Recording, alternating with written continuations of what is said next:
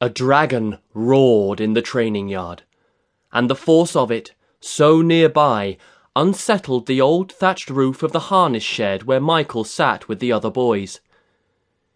He ducked his head as spiders and dust and bits of straw dropped onto the square work tables and the leather straps he'd been working on all afternoon.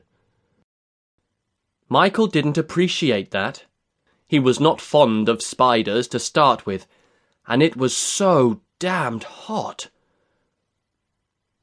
The awl slipped around, even in his right hand, his good hand. He concentrated fiercely, biting his lip as he lined up the tool's needle-sharp point with the edge of the strap just so. When it was finally in place, he whacked it, punching the tip through both layers of leather with just one try. He pulled the awl out again, ready to make the next hole. Then he heard it, a single word that echoed inside his head. "Hurt!"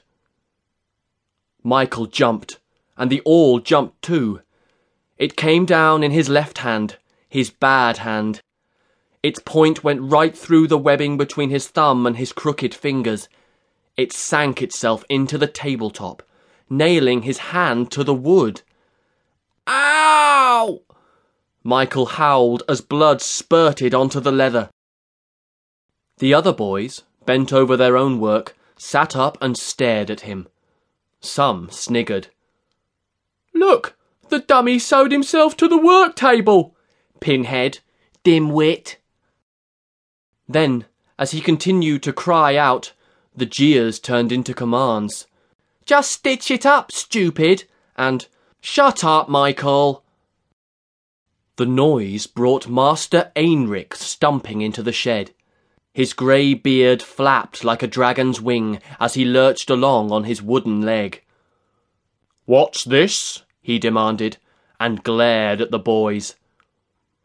The scars on his face were a livid purple, darkest where they crawled out from under his eye patch. "Is your work all done, then? That new harness is finished, nigh?" Heinrich surveyed the pieces scattered across the tables. Then he fixed his one-eyed gaze on Michael's cousin, Deander, the oldest of the group and nearly man-tall. Deander swallowed. No, master, not yet."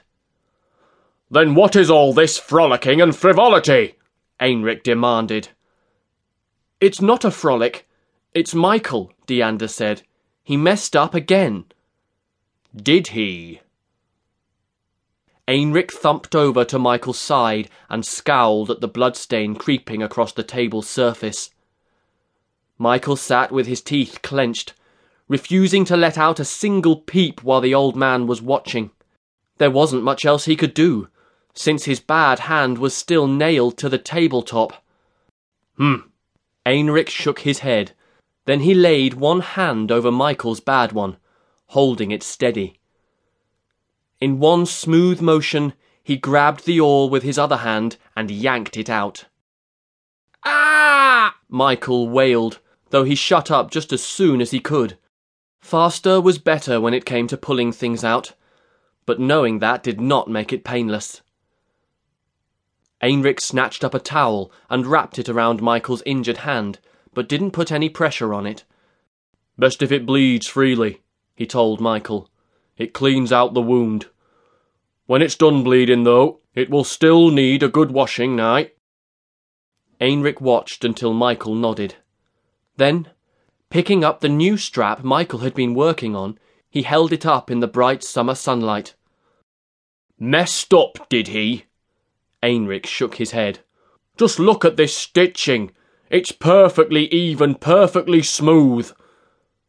It may take him longer to do it, but a strap like that one," he told the others, "is not going to rub any dragonet raw, nor will it give way in the midst of battle.